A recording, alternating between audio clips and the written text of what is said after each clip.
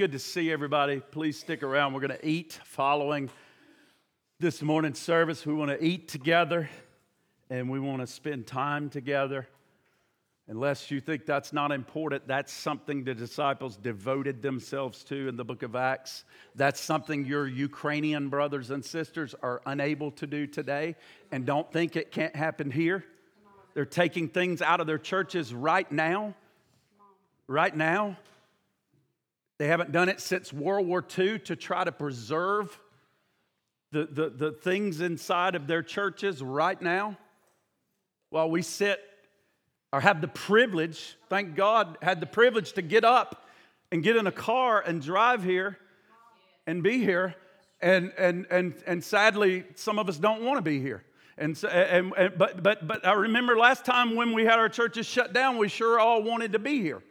And so be careful, because we don't know what tomorrow holds. We don't know when this opportunity and this luxury and this freedom of gathering together so easily will be taken from us. And so let's take advantage of every time we can gather and look at it as something life-giving and something that we can cherish while we can do it. Because there's a lot of people around the world that either it's illegal and they have to do it secretly whenever they can, or they're just running for their lives right now, and they're trying to flee to other countries. We'll talk more about that at the end in a moment. We've been in contact with Moldova and our friends there, and we're going to take up an offering at the end for the help in the Ukraine. Over 100,000 people flooding into Moldova right now. Poland, Romania. We got friends in Romania. The church is mobilized.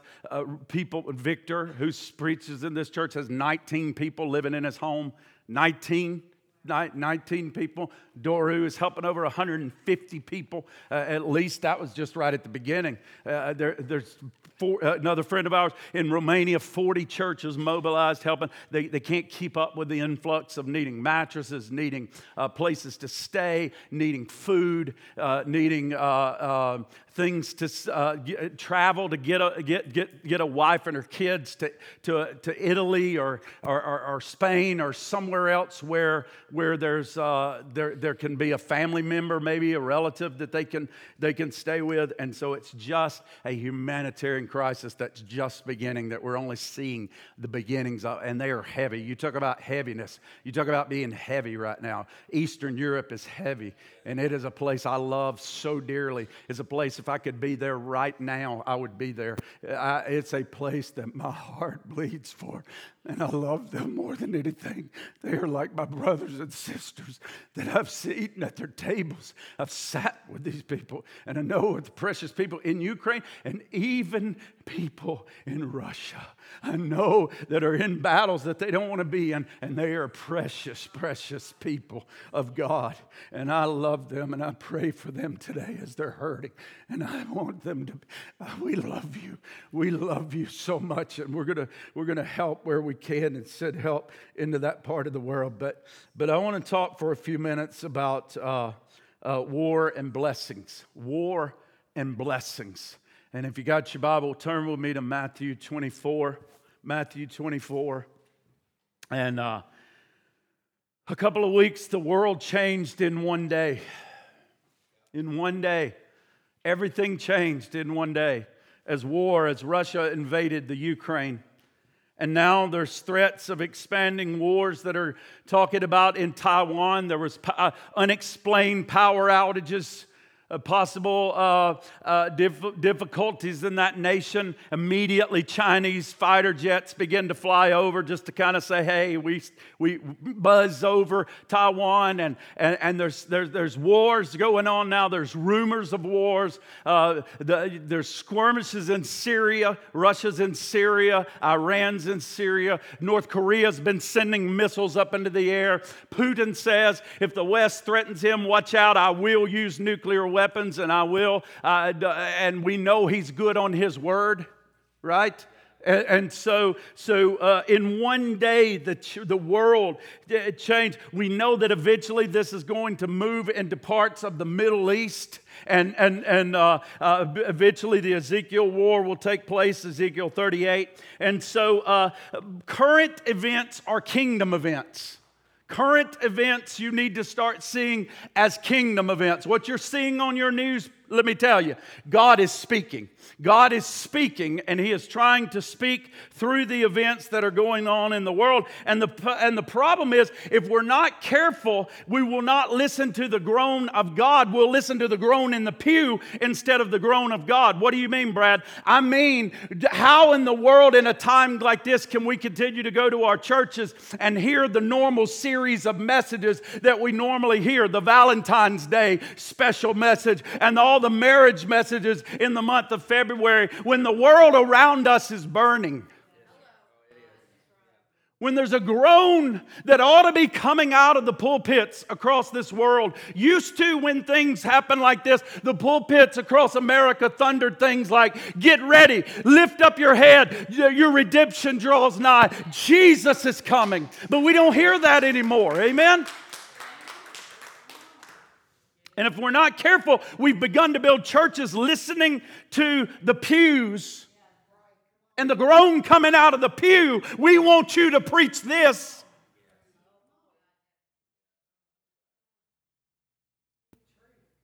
Rather than the groan coming from God out of the pulpit.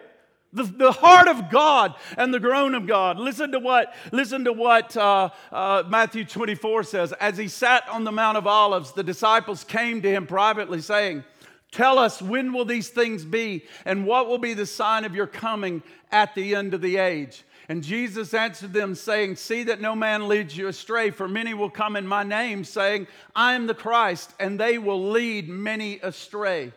And you will hear of wars and rumors of wars. See that you are not alarmed, for this must take place. I never really noticed this so much as I did this week in the book of Matthew, but read it with me. But the end is not yet.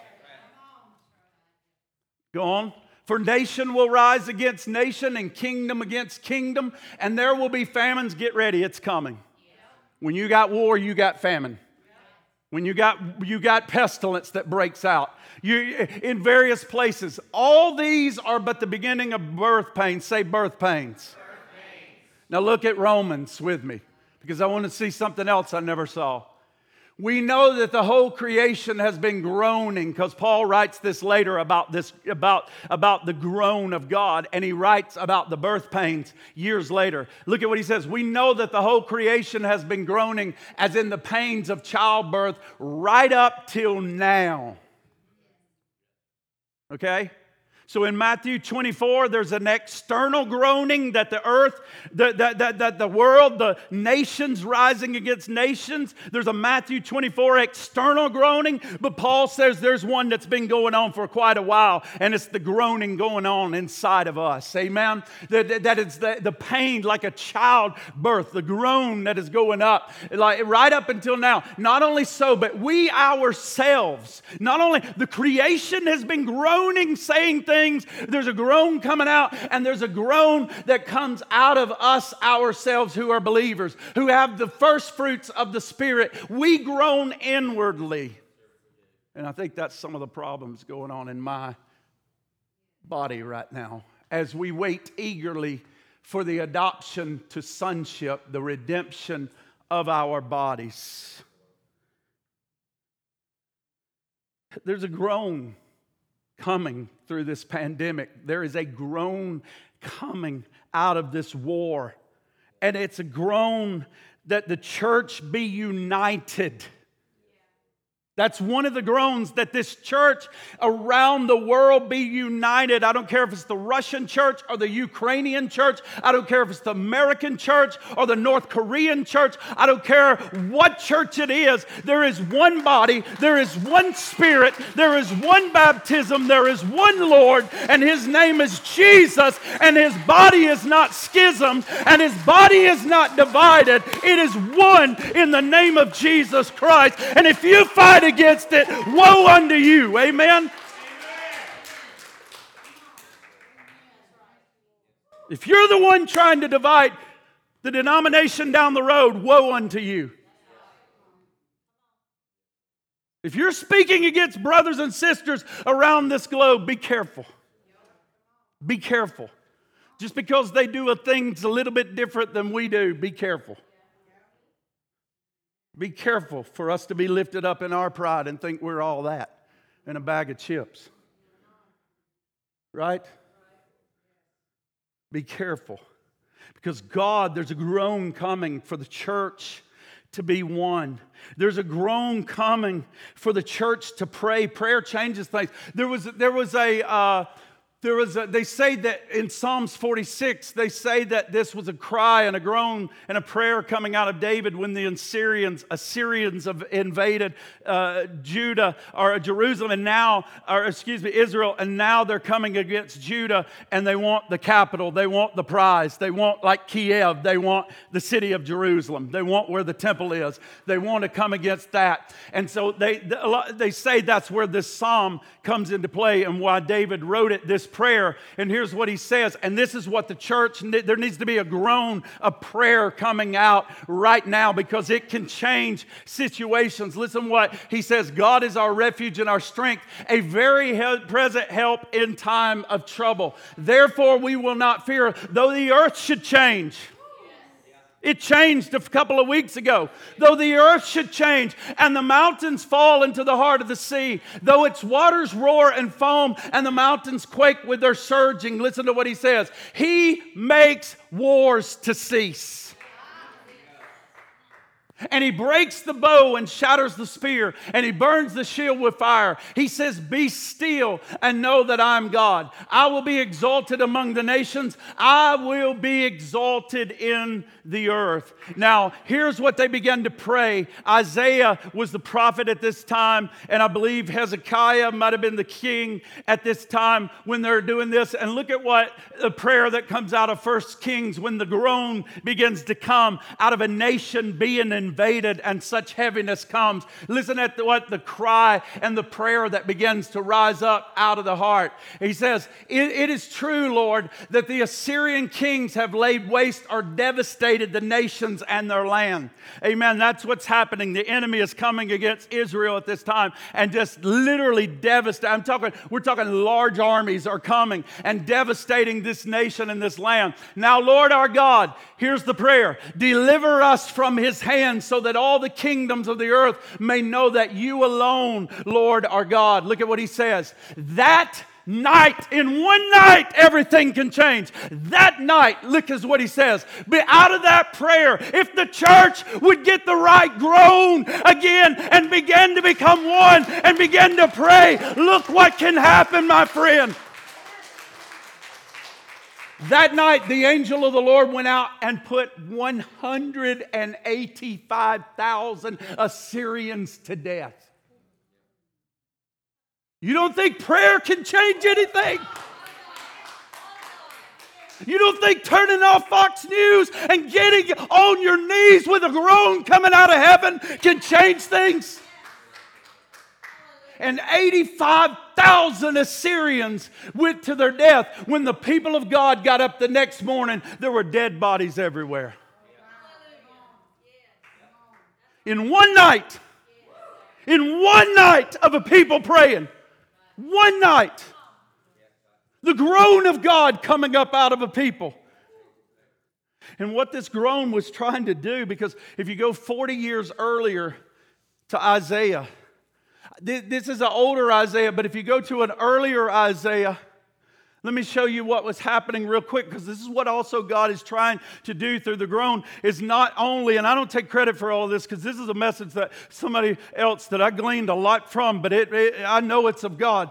And so that groan was causing not only us to be the church and to know that we're one and prayer changes things, but it's a call. The groan is to lift. God is calling us through these signs to lift our eyes up bigger and higher than an earthly throne.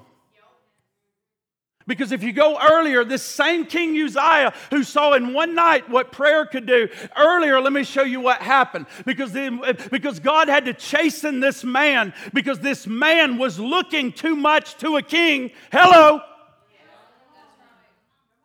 Wake up, America. If the other election had just gone like we wanted, and Isaiah was looking too much to a throne on this earth to fix the problem. And Jesus wanted to take his eyes and lift them up. And that's what part of this groan is about today. Do you know, they said they got in Rome one time so much that the Caesars were falling so fast that they had these statues. And they would put these statues up where they would carve the statue. You know, you've seen the statues all over Europe, all the Renaissance and all those statues. They said they were putting the Caesars up so quick they couldn't get the heads done before the next one had fallen. So they kept the bodies and made it where the head could be removed, and they could take this Caesar off and put it on another. You know why? Because God is saying, don't look to Obama, don't look to President Trump, don't look to President Biden, don't look to the UN. Get your eyes higher up than that. Get it on the throne in heaven, because it never moves. It never moves. That position never changes. You'll never spin the head off of that one. Jesus is crowned King of Kings and Lord of Lords. And so what happened? God chastened Isaiah. And man, he was bummed out. It didn't go like he wanted. And in the year that King Uzziah died, God lifted his eyes. There came a groan, and his eyes were lifted up to heaven. And he said, they lifted up to the real throne, the right throne. And he said, I saw the Lord sitting on the throne, high and lifted up, and his train of his robe filled the temple. And above it stood seraphim, each one having 6 wings. And with 2 he covered his face, and with 2 he covered his feet, and with 2 he flew. His eyes were lifted up to the right throne, and they cried out, holy, holy, holy. When you speak something 3 times, usually you speak it twice in Hebrew to get somebody's attention. It's like when we in English put an explanation point behind a word. We want to make emphasis on that. Well, the Jews do twice, because that's why Jesus would come and say things like this: verily, verily, truly, truly, I say. He's saying, I want you to hear what I'm saying when I say verily, verily. Well, why? It gets something right here that he says, this is so important. I'm doing it 3 times. He is holy. He is holy. He is holy. And he's emphasizing how holy God is. Do you know what holy is? Holy means separate. Separate. That means there's none like our God. That means don't give me some garbage of trying to put another name on our God. He is one. He is one. Hear, O Israel, the Lord our God is one God. And you shall serve him with all your heart and with all your might and with all your soul. Amen. He is one. And there is one way to him, and that is through his Son, Jesus Christ. And he'll never change that way. He is the way, the truth, and the life. And nobody comes to the Father but except through him. He will never advocate the throne. He will never have a coup that pushes him off the throne. He is King of kings and Lord of lords. He is seated on that throne, and he will be seated there forever. And through the groans in the earth that are taking place, God is trying to get the church to become one, to be a people of prayer, and to lift our eyes up to the throne. Lift your eyes higher than the hills from whence comes your help. Your help comes from the Lord, the maker of heaven and earth. Not from armies around you this way, from God this way. It comes from heaven. Lift your eyes up higher than COVID. Lift your eyes up higher than nuclear war. Lift your eyes up higher than the problems that are on the face of the earth. God is wanting you to lift your eyes to the throne. Amen. And when Isaiah, this 40-year earlier Isaiah, sees the throne, he sees himself as rather undone, which is what's going on in my life right now. And I don't like what I see in my heart. And he says, I'm undone. And I'm a man with unclean lips. And he says, touch me, Lord, and clean me and make me whole. And then the Lord says, who will go for me? Who will go for me now? Who will go? And Isaiah says, here I am, Lord, send me. In Matthew 24, it's interesting because it ends with this, or it doesn't end. It comes down to verse 12 after he talks about, or 14, after he talks about the rumors of war and all these things. And he says, and this gospel of the kingdom will be preached in the whole world as a testimony to all the nations. And then, this is not the end yet, but now the gospel will be preached in all the world. It's got to be preached by somebody. And then the gospel will be preached in all the world as a testimony to all the nations, and then the end will come. And so who will go for him? As believers, we are called to live and share the gospel even in times like these. Do you hear me, church? We are called to share the gospel even when I'm having a bad day and don't want to preach.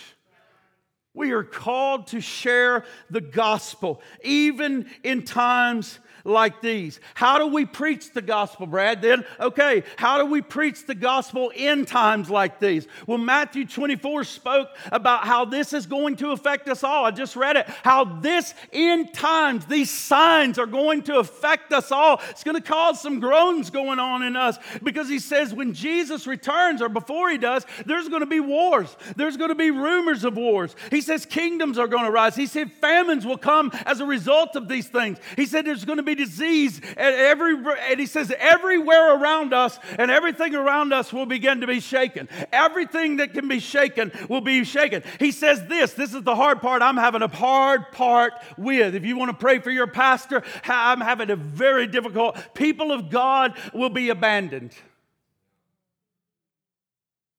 A season where we'll be abandoned by the people as the people of God. Many will betray each other. False voices will represent God, will be raised up and lead so many people astray. And then he says the love, it will become so lawless, and you're in a lawless world. It will become so lawless. Nobody wants rules over them. Not even us. Nobody wants. We cast off all restraint. You ain't going to tell me what to do. We don't want rules anywhere. We don't want authority anywhere. We don't want to come under authority anywhere. And he says because the love of God that would grow cold in our heart, that the work, that many would grow cold. And what it really ultimately is saying is they'll grow cold to the work of God in the earth. It's so lawless. It's so disgusting out there. I don't even want to do it. I don't even want to do it anymore. I just can't love people. Just can't reach out to people. I can't teach anymore. I can't preach anymore. Can't sing anymore. I'm sorry, Pastor Brad. You're going to have to find somebody else. Can't keep the nursery because my love for the work of God. I don't want to rock babies anymore. I don't want to teach children upstairs because somebody else is going to have to teach them and lead them to God. It's not going to be me. And because iniquity shall abound, and because because that this will grow cold, we grow cold. The work of God in the earth is going to stop. And we're seeing so little of the work of God being done, especially in America. We're seeing where we've had so much ease and so much comfort and so much of a good thing and so much materialism and so much wealth. We become at ease in Zion. We become like the Laodicean church and we're lukewarm. And I'm talking to myself, folks. I'm preaching to me. If I'm pointing a finger, there are three pointing back at me. And he says in this season, though, he says that there is a promise of endurance. Those who endure to the end, those who endure. I want to be one of the ones who endure. I want this church to be somebody who endures. He says there's a strength and there's a power that can cause us to endure. And it's the power of the Holy Spirit. It's the power of the Holy Spirit in us. It's the same power that raised Jesus from the dead. It's the same power that quickened the early church that's going to quicken the last church that we're on the face of this earth before Jesus comes. So the question then becomes, and they're going to take this gospel to the ends of the earth as a witness to the nations, and then the end shall come. So the question is, how do we preach the gospel in a time of such division and hatred? How do we do it? How do we preach when our own hearts are breaking? From persecution, from reviling against us, from words spoken, from things we've heard through the grapevine that people have said. When the love is waxing cold everywhere around us, in our families, in our homes, in our neighborhoods, and everywhere, in our schools, everywhere. How do we preach the gospel in a season with division and hatred? Well, Peter gives us the insight in 1 Peter 2. And here's what he says. For to this you were called. Say, I'm called.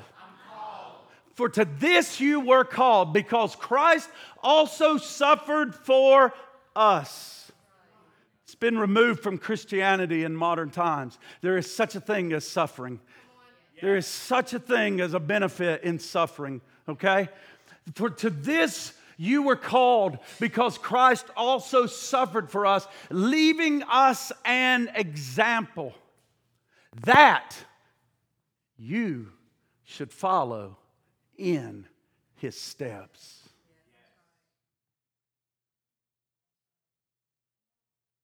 You want to follow Christ?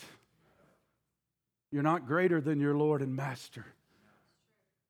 If He's our teacher and our rabbi and the Savior of our souls, and He led the way and showed us what we must do, then Peter gives us the exhortation to say, you were called to this church. You were called to this people of God.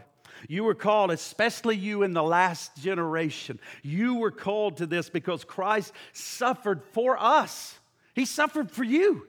He suffered for you, folks. He suffered for you, for your sin. He suffered for your sin. I hope you've seen the depth of your sin, your own sin, not the person next to you, not the person that's aggravating you, your sin. I hope you've seen how heavy that is and what it did to your Messiah, what it did to your Savior on the cross, leaving us an example that we should follow His step. So what example did He give us? Well, number one, He associated with criminals. He associated with criminals, which we were. He's got two hanging beside Him on the cross, representing humanity, representing someone who makes the right choice and someone who doesn't make the right choice. Both lost, both sinners, all have fallen short of the glory of God. And the Bible says He has associated Himself with humanity, who has broken the law of God, who is guilty, who is deserving to die, who is deserving of hell and of eternal separation, of outer darkness, of weeping and gnashing of teeth. And the Bible says they took all of His possessions. I mean, down to His last loincloth, if even that was hanging on Him well. Down to the last, they stripped Him of His garment. They stripped Him of everything He ever had. They stripped Him of His friends. They stripped Him of every possession He had on the face of the earth. They led your Messiah out to a cruel Roman cross where they tortured Him and they put Him to death. They caused Him incredible. You ask, how did He suffer? They caused Him incredible pain. The soldier He created. The soldier He breathed life into. Now takes instruments that He let them create and abuse Him and destroy His body.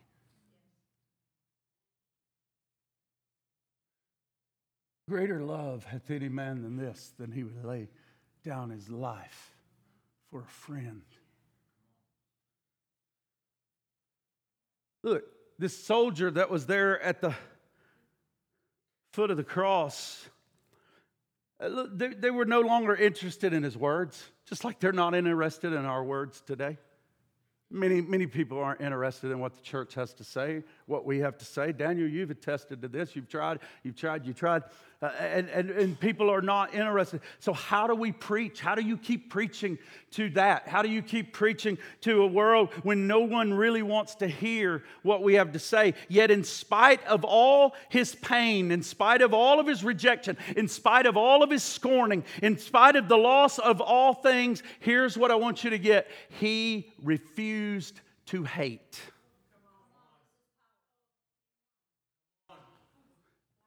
In spite of it all, he put himself out there for criminals and the lost world. And in spite of it all, he chose in that moment not to hate. No hate, Corey. No hate. When we get out of here, we're going to love these Germans. No hate, Corey. No hate. If you don't know what I'm talking about, you've missed one of the greatest books in all the world.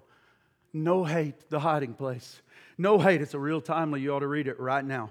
And here's Jesus. Jesus refused to hate. He refused to hate the people that the very people that created him are mocking him. He even created the soldiers who put the nails through his hands and through his feet. He had the power to destroy them all for all of eternity. And yet what came out of his mouth on that cross was this: Father, forgive them, for they know not what they do. And I want to tell you what, there are a lot of people outside of this wall, and you think they know what they're doing because they're doing some horrible atrocities, and they're evil, and they're wicked, and the things are coming out of their heart, hate. But I'm going to tell you what, in all actuality, they really don't understand the fullness of what they do. Just like we didn't understand the fullness of what we did and were doing in our lives before we came to the cross, before we came to Christ. And at the foot of that cross, there is a soldier. There is a soldier, a hardened man who had no problem. He had been in war. He had no problem, like we see Putin sending his hardest forces into that place. He had no problem taking babies and killing. He had no problem in doing horrific things, bombing, if he had bombs, or taking swords and cutting people, or doing whatever this man had to do. And yet, he's at the foot of this cross, and you can imagine there is no shortage of people who have hung on that cross that he has seen die. He's cold to death. He's cold. One thing Cole said just in a few weeks of working in the police force on an internship, he said, Dad, I know one thing, it's really hard not to get cold when you see every day riffraff come in and go right back out. And you see dead bodies and all these things. It's really hard not to get cold. And so this guy, you can imagine, he has heard it all. He's seen it all. He has seen people die ungodly deaths. He has seen people curse him and gnash their teeth at him and say, you invaded our land. You came into our land. You've got us under your control. You put me up on this cross. Yeah. And you know there's some cursing of people dying. You know there's some tongue lashing against these soldiers and this man. This is your fault. One day you're going to get it. You're going to get it. We're Jews. The wrath of God's going to come down on you. One day the Messiah's going to come and rid this place of all these problems. You can imagine the things coming against this man and the way he has seen people die. He doesn't care. He's callous. But something this day causes this man. And I just happen to believe it was the phrase that said this: Father, forgive them, for they know not what they do. And I believe it did something in this man's heart that caused him to look up and say, my God, surely this is the Son of God. I've never seen this. I've never seen anything this. And see, that's the deal. See, your heart, when surely this is the Son of God. And that's the number one point here, is that when your heart is turned towards forgiveness, or when the heart is turned when the Father said, forgive them. And folks, I believe that his heart began to turn towards God at that moment. The soldier didn't listen to his sermons. The soldier wasn't interested in the words or the statements that he was making from the cross. But something happened when that forgiveness came, when it was not deserved. It broke that hate inside of his heart. When he should hate, when this man had every right to hate the people down there tormented and torturing him, when he chose to love, my friend, when the church of Jesus Christ decides, irregardless of what's going on by the people outside of this world, that we're going to love them with the love of God, and we don't care if they revile us, if they abuse us, we're not going to hate. We're going to take the love of God to them. Amen.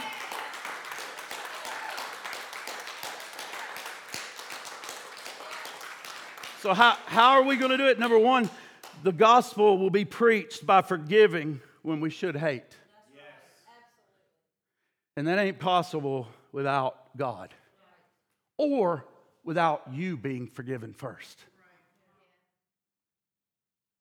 Because if you know you, it's like the old girl that came into Simon's house and poured the perfume upon his head. Simon, when you came in, you offered me nothing for my feet. This lady came in and she has washed my head and my feet and prepared me for burial. Simon, you don't really love much.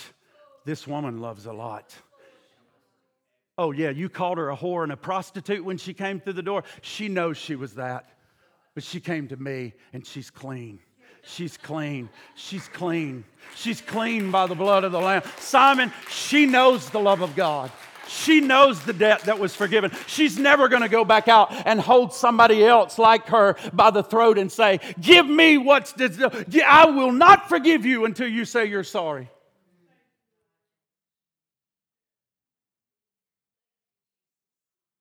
And so, number one, the gospel will be preached by around the world by forgiving when we should hate, if we're going to be effective. Number two, the gospel will be preached by loving, blessing, and doing good. See, people will never know the goodness of God until they experience it through the people of God. That's you. That's you. That's you. Look at what Matthew 5:43 says. Jesus said, but you have heard it said. See, we don't really jive with these verses much. We kind of skip over Matthew 5 a little bit. You shall love your neighbor and hate your enemy. But I say to you, love your enemies. Bless those who curse you. Do good to those who hate you. And pray for those in this room who spitefully use you and persecute you. Why do we not follow that verse? Why does that one not convict our hearts today? I'd kind of like for y'all to all look at it a little while. And me too. Jesus said these words, you have heard that it is said, you shall love your neighbor. Oh yeah, the one who parks his car a little too far over. The one who's aggravating. And you shall hate your enemy. But I say to you, love your enemies and bless those who curse you. Do good to those who hate you and pray for those who spitefully use you and persecute you. And then you'll change the world.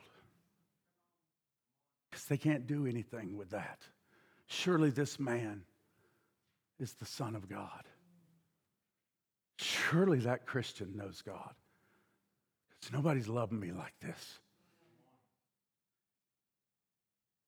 And today, many don't know what they are doing, but when you not only refuse to hate, but look for opportunities to do good to those. We were watching a movie right now, Sabina Wurmbrand. They were in Romanian captivity for 14 years. You talk about somebody loving their enemies, loving the Nazis, loving the Russian soldiers that came into their country. We're watching right now, and they're going to doors. I've read a story, I've read it, Tortured for Christ. I've read all of the books, just prison letters from jail in prison over there. Unbelievable, just unbelievable. Not only the torture, but a man that knows God far more than I could ever imagine from being in those places. And his wife is just absolutely there, precious lady. And this is the story about their life. And one part they're going in, and they've just come to know Christ. And they start going to these, it's a hardened time like us. The Nazis have just decided to take over the country. They're killing Jews, which he is a Jew. They're beginning to take over. And all of a sudden, people are just on edge like we are. They're just short. They're closing their doors. They're arguing. And they begin to bake things. And they begin to take things to the neighbors. And man, they're getting persecuted. Get out of here. Slam in their face, breaking their jars of jelly. And they just keep going back, knocking every day, loving them. And it ain't long until you see them. He becomes a pastor. And most of those neighbors that are in his little church singing in a living room, praising the Savior, Jesus Christ, because love will overcome hate always. Amen?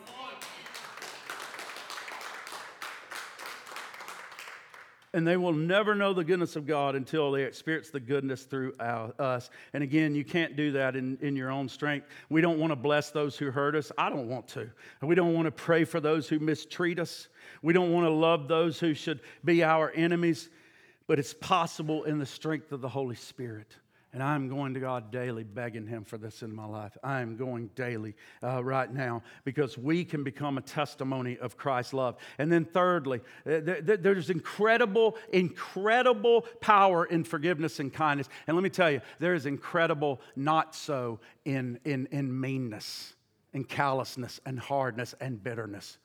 And it's ugly of a Christian. It's a poor advertisement for Jesus Christ. And it's been a poor advertisement in me. And that's why I'm begging God to change me inside, in the cup. We can always clean up the outer, but I want the inward man. I want the cup cleaned. I want that junk out of my life. And if we yield ourselves to the hands of God, then it's possible to become His testimony in the earth of love rather than hate. And then the third thing that we can preach, or how we're going to preach this gospel, is this gospel will be preached by walking in unity with the body of Christ, because there is no power in division. And this is grieving me more than anything in this last hour. This is grieving me more than anything. And the enemy is trying to do it to me as well. He is trying to divide us so much right now. He is trying his best to divide any way he comes, because there's no power in division. When we allow ourselves to be divided, we bring weakness upon ourselves and weakness to the testimony of Jesus Christ. Psalms 133 tells us this, that there's an incredible power in unity. Look at what it says. Behold how good and how pleasant it is for brethren to dwell together in unity. For the Lord there commands His blessing down on us, life evermore. When we come together in unity, folks, I'm telling you, there is an anointing. When you ever wanted the anointing on your life, then get in unity with God's people. Get in unity with the body of Christ, because He says there is an anointing that comes upon our life when we come together with different people, when we come together with the Baptist brothers, when we come together with the Methodist brothers, when we come together with the Lutheran brothers, when we come together with the black congregation, when we come together with the Romanian congregation,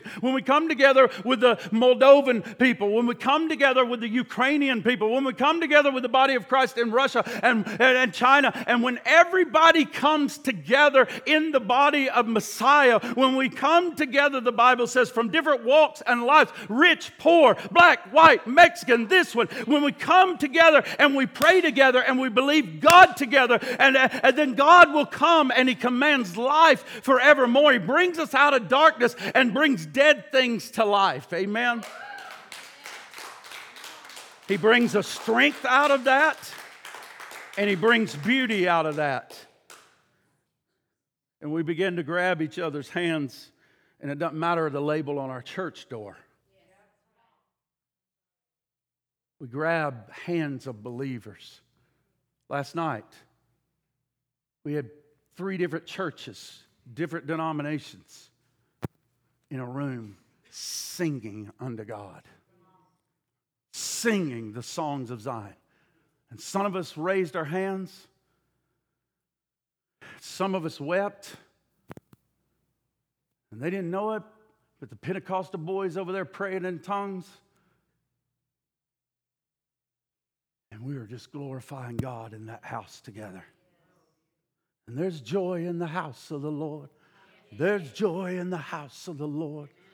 And there was, man. There wasn't arguing over the carpet, or if you dunk, or you sprinkle, or you baptize, or you this, or you make me sick. Or we were just God. God is our focus. God is our strength. God is our help. And we're going to sing to Him. And we're going to pray together. And somebody said at the end, let's pray. Can we pray? Can we pray? Can we pray together? And man, we grabbed hands and prayed together. And there was praying, and there was singing and worshiping, and there was unity. And we all were there in one spirit. Amen? And when brothers and sisters dwell together in unity, God commands the blessing of life forevermore. I close with Acts 2. There is a murderous spirit in Acts 2 in the society at that time that's just like coming in our time. It was occupied. They were being occupied by Rome, by a foreign enemy. And Rome can kill people, and nobody's going to pay a price for it. They can get away with murder. They can do whatever they want to in this hour.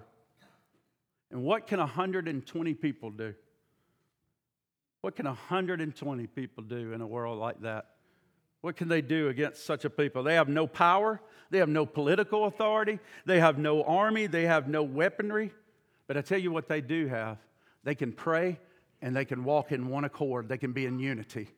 And when they pray and when they walk in unity, when they pray and when they walk in unity, when they pray and when they walk in unity, all of a sudden the presence of God shows up in that place and begins to usher them out of that upper room, and it begins to transform the society. Even Rome at that time began to be transformed and changed by the power that came out of that upper room when there were people who came together and decided to pray and decided to be one in the Spirit of Almighty God, and they walked together in unity because they were called to preach the gospel. Go and wait in the city of Jerusalem until you be endued with power from on high, because I need you to be my witnesses. I need you to preach. I need the start of the church. Well, He's coming to us again at a time just like it was then, and He's saying, I need you in my army. I need this gospel to go to the ends of the earth. I need you to preach. But if you want to get endued with power, come together in prayer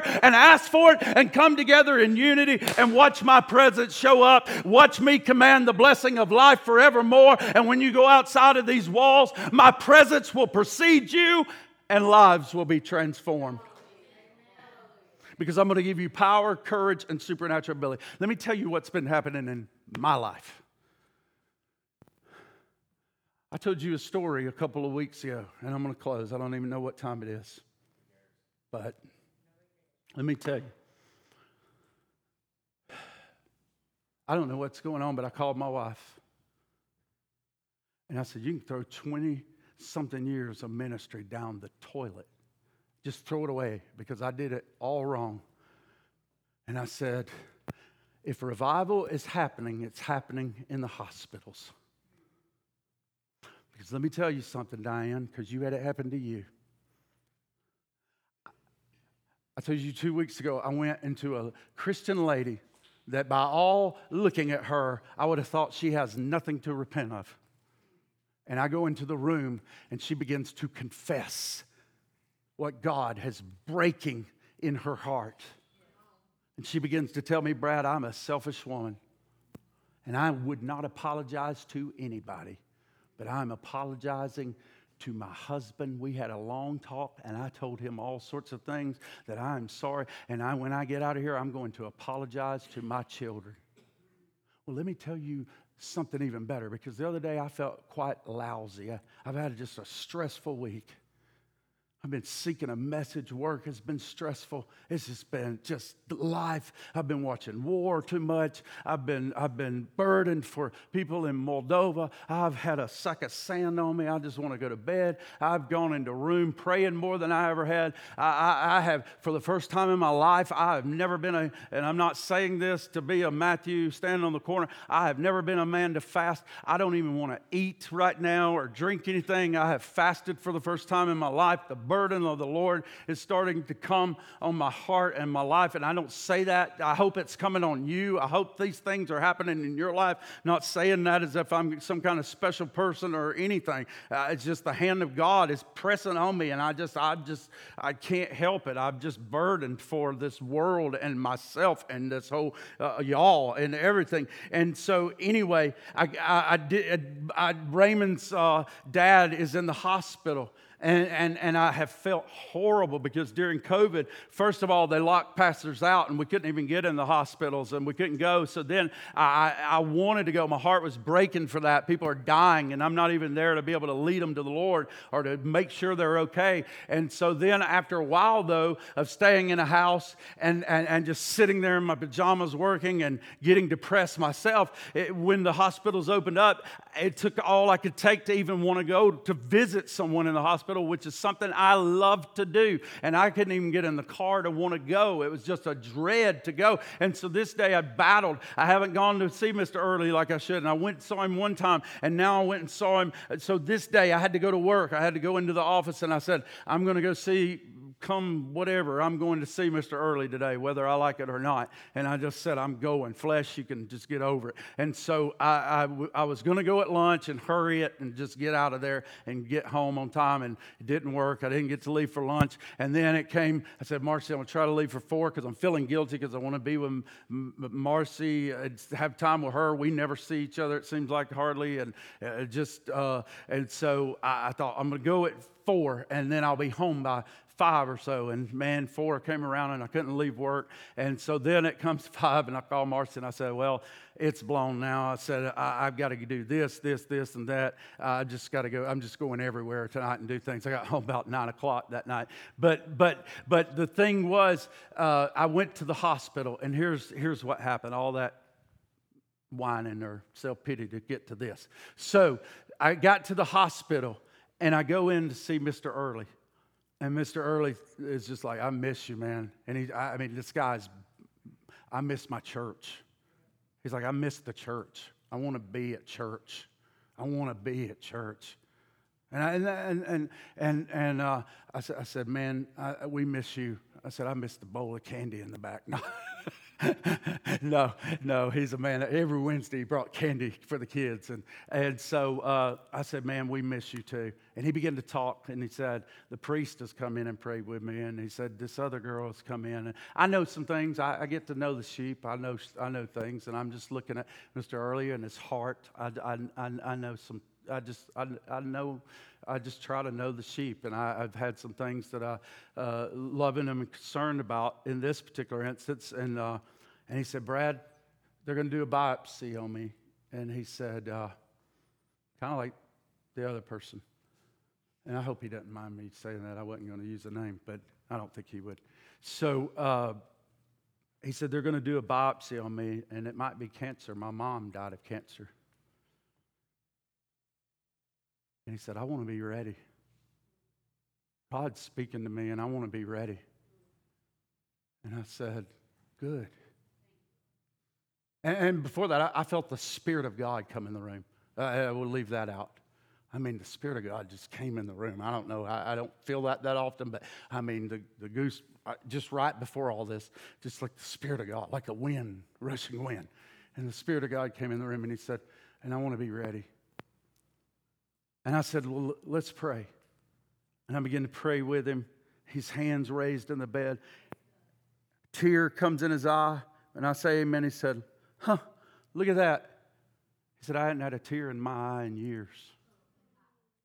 He said, I've had such hardness and unforgiveness in my heart.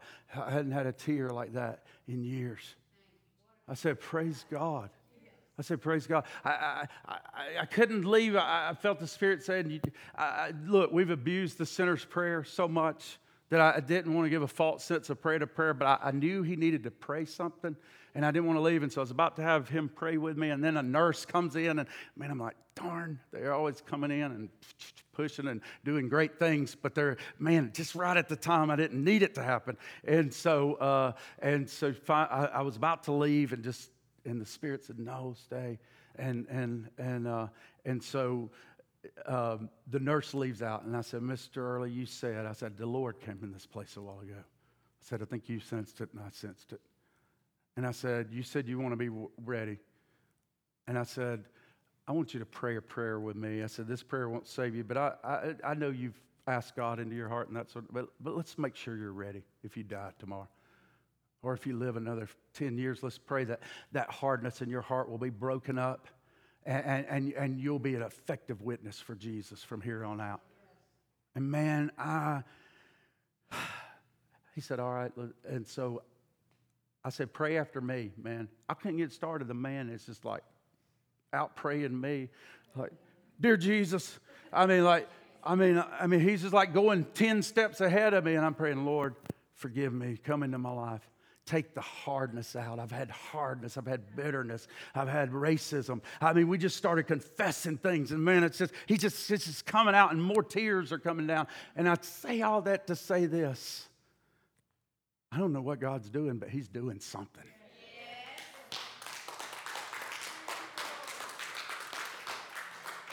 And I'm doing nothing but showing up and getting to watch the glory of God happen. And all I'd say is just be the church, and let's walk together, and let's pray. Let's pray for souls. Let's pray for revival. Let's pray that the gospel of this kingdom will be preached in all the world. Let's have unity so that we can have the life of God and the blessing of God and the presence of God go outside of this place with us. And then we can walk into restaurants, and we can walk into to prisons, and we can walk into hospitals. And man, we think we're going to go in there and tell somebody about Jesus, and they're already having a meeting with Jesus, asking Jesus to come into their heart. Amen? And we just rejoice with them. I mean, God's dealing with people. Stop worrying about the way he's doing it. He's putting some flat of their back. He's putting some in different places. He's putting some in isolation. He's putting some in various places. But God's at work. God is shaking the world. God is shaking the nations of the world. God is shaking us, and we feel uncomfortable. But look, lift your eyes up higher. It's a good thing. God is getting his people ready for an end time coming, where he's going to come and get us out of here. And then this gospel will be preached in all the world as a witness. The end will come. And man, I'm ready. Aren't you ready? Father, we love you. We thank you so much for your love. We thank you for your presence. We thank you for your power. God, we thank you, God, for your witness, God. Oh, Father, Lord, we pray today for Ukraine. We pray, God, for Russia.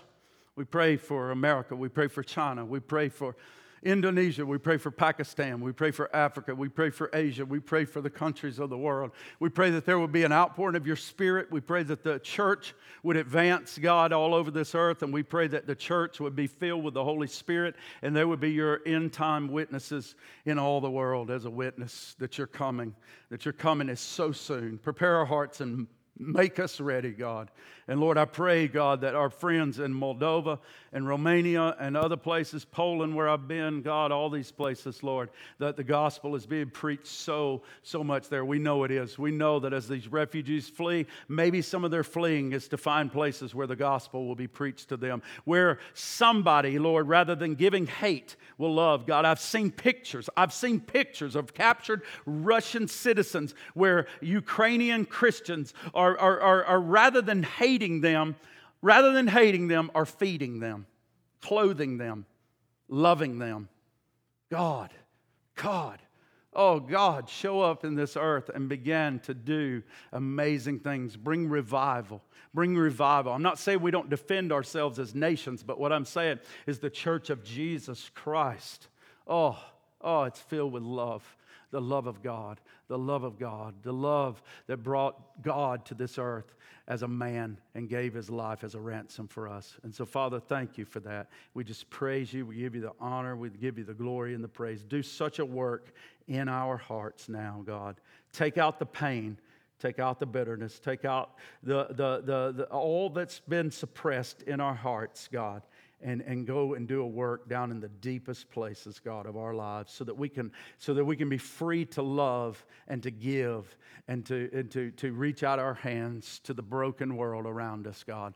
We love you and we give you the praise and we give you the honor and we give you the glory. For it's all in Jesus' name we pray. Amen and amen.